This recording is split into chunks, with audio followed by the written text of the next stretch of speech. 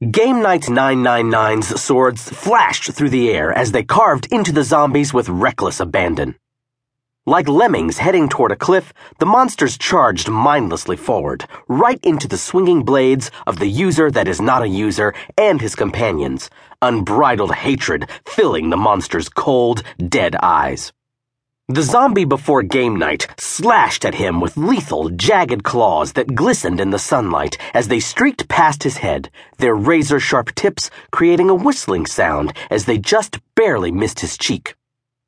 Blocking the attack with his iron sword, Game Night brought his diamond sword down on the creature with all his strength. A final, sorrowful moan barely escaped its rotting lips before the last zombie disappeared with a pop, emptying the battlefield of attackers. The battle won. NPCs, non-playable characters, moved out onto the grassy plain and collected the glowing, multicolored balls of XP, experience points, that littered the landscape all around them. They picked up pieces of zombie flesh with disdain, as well as the occasional golden swords or plates of armor that lay discarded by the monsters, while all around them, unfinished cobblestone walls stood tall. Gameknight999 and the villagers had stopped another zombie attack on the village. Jatul, the king of the zombies, had been trying to take advantage of the still incomplete fortifications that surrounded the community. Normally, cobblestone walls would have been solid, their hard, unyielding surfaces wrapping around the village like an impenetrable cocoon, protecting the inhabitants from the monsters of the overworld. But it had been less than 24 hours since Herobrine, in the form of an ender dragon, had smashed through their walls and fortifications, turning everything to endstone. Upon defeating the dragon, Game Night had captured Herobrine's poisonous XP and locked it away in the tower of his castle. Miraculously, the blocks of Minecraft had turned back from endstone to their original state once the dragon had been destroyed. But the destruction the monster had done to walls and towers were fresh wounds for the village.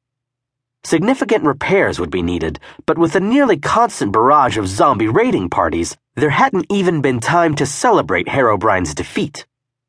Looking back to the jagged opening in the cobblestone wall, Game Night saw Baker and Digger emerge to collect the glowing balls of XP. They each carried 2 weapons. Digger was with his usual pickaxes and Baker with 2 iron swords. Something in the fabric of Minecraft had changed when Herobrine had been destroyed. Maybe a server update, or maybe something more. No one knew.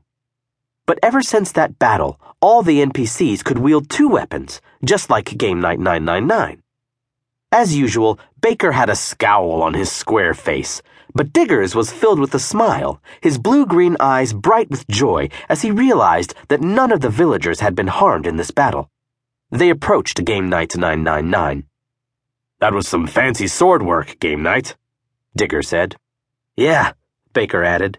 "You'd think you learned that from the legendary smithy of the 2 swords himself." "Maybe he learned it from me," Game Night joked, hoping to draw a smile from the stoic villager. "But you 2 are getting better with 2-sword fighting as well." Digger shrugged while Baker just stood there, unresponsive. "It's taking some practice," Digger said, his voice deep. "I can't figure out how to fight well with both. All I can do is defend with the left and attack with the right." "You'll get it eventually. Both of you will," Game Night said, smiling at Digger and patting Baker on the shoulder. Baker's face was filled with sorrow.